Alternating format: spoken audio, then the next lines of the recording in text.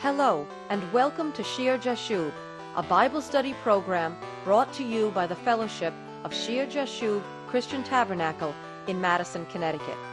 This is Patty Scalzo, inviting you to join me and my husband, Pastor Greg Scalzo, as we continue our study on heavenly authority. In today's broadcast, we will be focusing on some fascinating aspects in the life of God's servant Moses. So now, let's go into the study.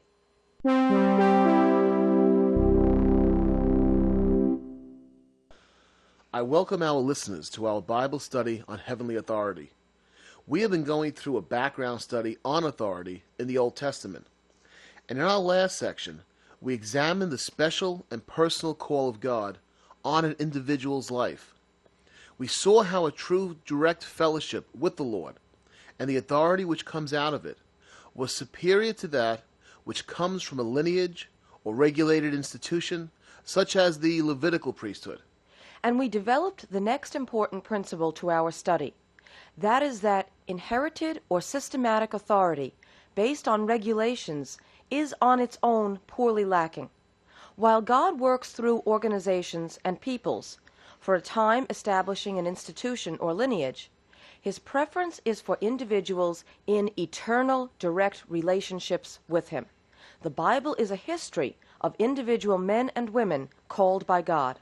And the blessing, Patty, is when such individuals who know their Lord and His personal will for each of their lives then come together under the Holy Spirit's guidance to form the Lord's body, His church. But we're getting ahead of our study. Returning to our background examination of the Old Testament, one such individual whom God worked powerfully through was Moses. Throughout Exodus, Leviticus, Numbers, and Deuteronomy, we will continue to notice this clear distinction between Moses, the man of God, and the Israelites, a people chosen by God. Moses had a unique upbringing and background, which we read about in the book of Exodus. In the New Testament, the disciple Stephen gives a wonderful summary of these things in Acts chapter 7. I'll start reading at verse 17. But when the time of the promise drew near, which God had sworn to Abraham, the people grew and multiplied in Egypt, till another king arose who did not know Joseph. This man dealt treacherously with our people, and oppressed our forefathers, making them expose their babies, so that they might not live. At this time Moses was born, and was well-pleasing to God, and he was brought up to his father's house for 3 months. But when he was set out, Pharaoh's daughter took him away, and brought him up as her own son. And Moses was learned in all the wisdom of the Egyptians, and was mighty in words and deeds. So Moses grew up in the home of Pharaoh's daughter, and was well educated and powerful in both words and actions. And it is important to emphasize the event that occasioned Pharaoh's daughter drawing Moses as a baby out of that ark or basket that floated among the reeds of the Nile River, and raising him as her son. The Israelite people had been in Egypt hundreds of years after Joseph and his brothers died. During this period, the Israelites multiplied greatly and grew mighty. The new king or Pharaoh of Egypt who ascended the throne, who did not know Joseph or what Joseph had done for Egypt, was fearful of their numbers, so he placed them in hard bondage. But the more he afflicted them, the more they prospered. Finally, Pharaoh gave orders that no more male Hebrew babies should live. Exodus 1:22 states, So Pharaoh commanded all his people, saying, Every son who is born you shall cast into the river, and every daughter you shall save alive. And it is for this reason that Moses' mother placed him in the basket, and set him in the river, and had his sister stand some distance off, and watch to see what would become of him. She did it to save his life. And Patty, I emphasize this point because later on in our study of Moses, we will see a constant battle between Moses and some of his own Hebrew people who he has led out of bondage. They challenge his authority and look longingly back to Egypt, complaining and grumbling that they had left. Which is unthinkable, given that Pharaoh was having their boy babies killed. Exactly. When you study the life of Moses, it is amazing just what poor memories the people have. They consistently forget what went before and look only at the immediate problem. And because of this, they are unable to learn from history and think rationally about their situation. And sometimes you're tempted to say, how can it be? How could they forget the slavery and the slaying of the children? How could they forget the 10 plagues? How could they forget the parting of the Red Sea? And how could they desire to go back? But I fear every day we see the same type of short-lived memory demonstrated right here in America. The American population seems not to be able to remember what happened even months before, let alone remembering the lessons taught by prior generations. In this day of instantaneous TV and mesmerizing media, there seems to be a refusal or inability to contemplate or learn from the past. And as a result, the country falls prey to corrupt personalities who practice situational ethics, who will argue one way today for selfish motives and argue 180 degrees the opposite point tomorrow for some other selfish motive, and are never called on their inconsistencies. Because the people accept the spit of the moment. They are like brute animals, not remembering what happened yesterday, and certainly not remembering why this country was blessed by God. Even culturally, there is this desire in academia and among the elite for the country to be moved beyond Christianity and Judeo-Christian principles. They forget the horror of what life is like back in Egypt, so to speak. They do not appreciate the blessing to society that has come from the 10 Commandments and the Sermon on the Mount, and from people who seek the holiness that is taught in the Bible. They do not appreciate how terrible life would be in a post-Christian or anti-Christian America. And too often the average person thinks only of their stomach and their finances and their situation right now, today.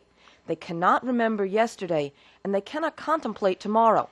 All rational thinking has gone away. And if innocent babies were being killed, it would not even concern them. Okay, let's get back to our study of Moses. Stephen continues in Acts chapter 7, verse 23. Now when he was 40 years old, it came into his heart to visit his brethren, the children of Israel. And seeing one of them suffer wrong, he defended and avenged him who was oppressed, and struck down the Egyptian. For he supposed that his brethren would have understood that God would deliver them by his hand, but they did not understand. And the next day he appeared to 2 of them as they were fighting, and tried to reconcile them, saying, Men, you are brethren, why do you wrong one another? But he who did his neighbor wrong pushed him away, saying, Who made you a ruler and judge over us? Do you want to kill me as you did the Egyptian yesterday? Then at this saying Moses fled and became a dweller in the land of Midian. In the second part of Moses' life, we see that he associates himself with his Israelite people, obviously jeopardizing his position as an Egyptian.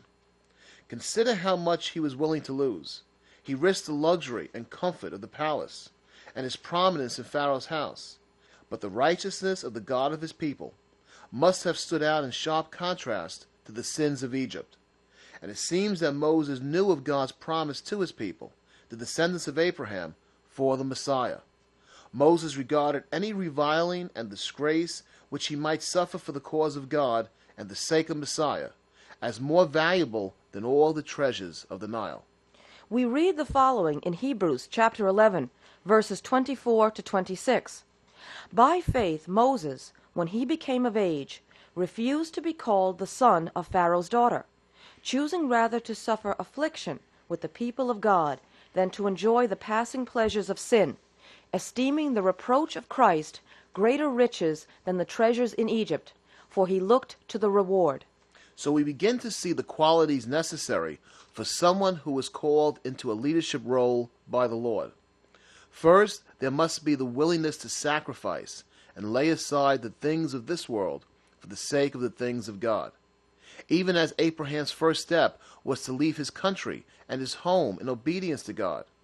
Both Abraham and Moses had higher sight, so to speak. They saw past the immediate earthly benefits of their current situations to a reward that would be eternal. As Jesus teaches in Matthew chapter 6, verse 24, No one can serve 2 masters, for either he will hate the one and love the other, or else he will be loyal to the one and despise the other. You cannot serve God and mammon. Second, notice that the person in leadership must have an understanding of and a desire for what is right. He refused to be called the son of Pharaoh's daughter, choosing rather to suffer affliction with the people of God than to enjoy the passing pleasures of sin. Third, there is the shepherd's heart, the desire to protect God's people. When Moses sees one of his fellow Hebrews being beaten by the Egyptian, he can't help but intervene and come to the man's defense. Fourth, the person called into leadership will have a sense of that call. Even though Moses will not have the direct calling on Mount Horeb until 40 years later when he is 80, still Stephen tells us that when he struck down the Egyptian, he supposed that his brethren would have understood that God would deliver them by his hand, but they did not understand. Moses early on must have known that God preserved his life as an infant for a purpose, that God would use him to deliver his people. But the way God would ultimately utilize him at 80 was dramatically different than what Moses could have imagined at 40 years old. And when he initially, at 40, tries to help his people, Moses gets his first taste of the response of the masses to God-given authority, one that would become all too common to him later on as he led the Israelites in the wilderness, and one that has been familiar to ministers over the centuries. When this educated prince leaves the palace to help his enslaved people, when he defends the Hebrew by killing the Egyptian, and when he attempts the next day to break up a fight among two other Hebrews, appealing to their reason that they are companions and brothers, he receives this response. He who did his neighbor wrong pushed him away, saying, "Who made you a ruler and a judge over us? Do you want to kill me as you did the Egyptian yesterday?" Listen to the attitude behind what he's saying. Who made you a ruler and judge over us? Who are you to judge me? Don't tell me what's right and what's wrong. Do you think you're better than me? Aren't these attitudes and responses heard every day when the gospel is preached? Moses had risked everything for service to his people, and the response was not only a lack of respect for his position, but an implied threat of exposure that would endanger his life, and so Moses had to flee the land. Stephen continues the narrative of Moses' life by saying in Acts chapter 7, verse 35, "This Moses whom they rejected, saying, 'Who made you a ruler and a judge?' is the one God sent to be a ruler and a deliverer by the hand of the angel who appeared to him in the bush. He brought them out after he had shown wonders and signs in the land of Egypt and in the Red Sea and in the wilderness 40 years. We are so happy that you were able to join us for our study today. We love to hear from our listening audience, so if you have any comments or words of encouragement, please send them along to us. Also, may I ask you to prayerfully consider supporting our church's evangelical outreach. Please send all correspondence and donations to Shear Jashub Christian Tabernacle, Post Office Box 518, Branford, Connecticut 06405. We would also like to extend an invitation for you to join us for Sunday service if you will be in the Madison, Connecticut area. Shear Jashub Christian Tabernacle meets every Sunday morning at 10 a.m. in the upper room of the Memorial Hall on Meeting House Lane in Madison, Connecticut. Take I-95 to exit 61. Go south to Route 1. Turn right, and at the next light, turn right again. Please join us for our next broadcast of Shear Jashub.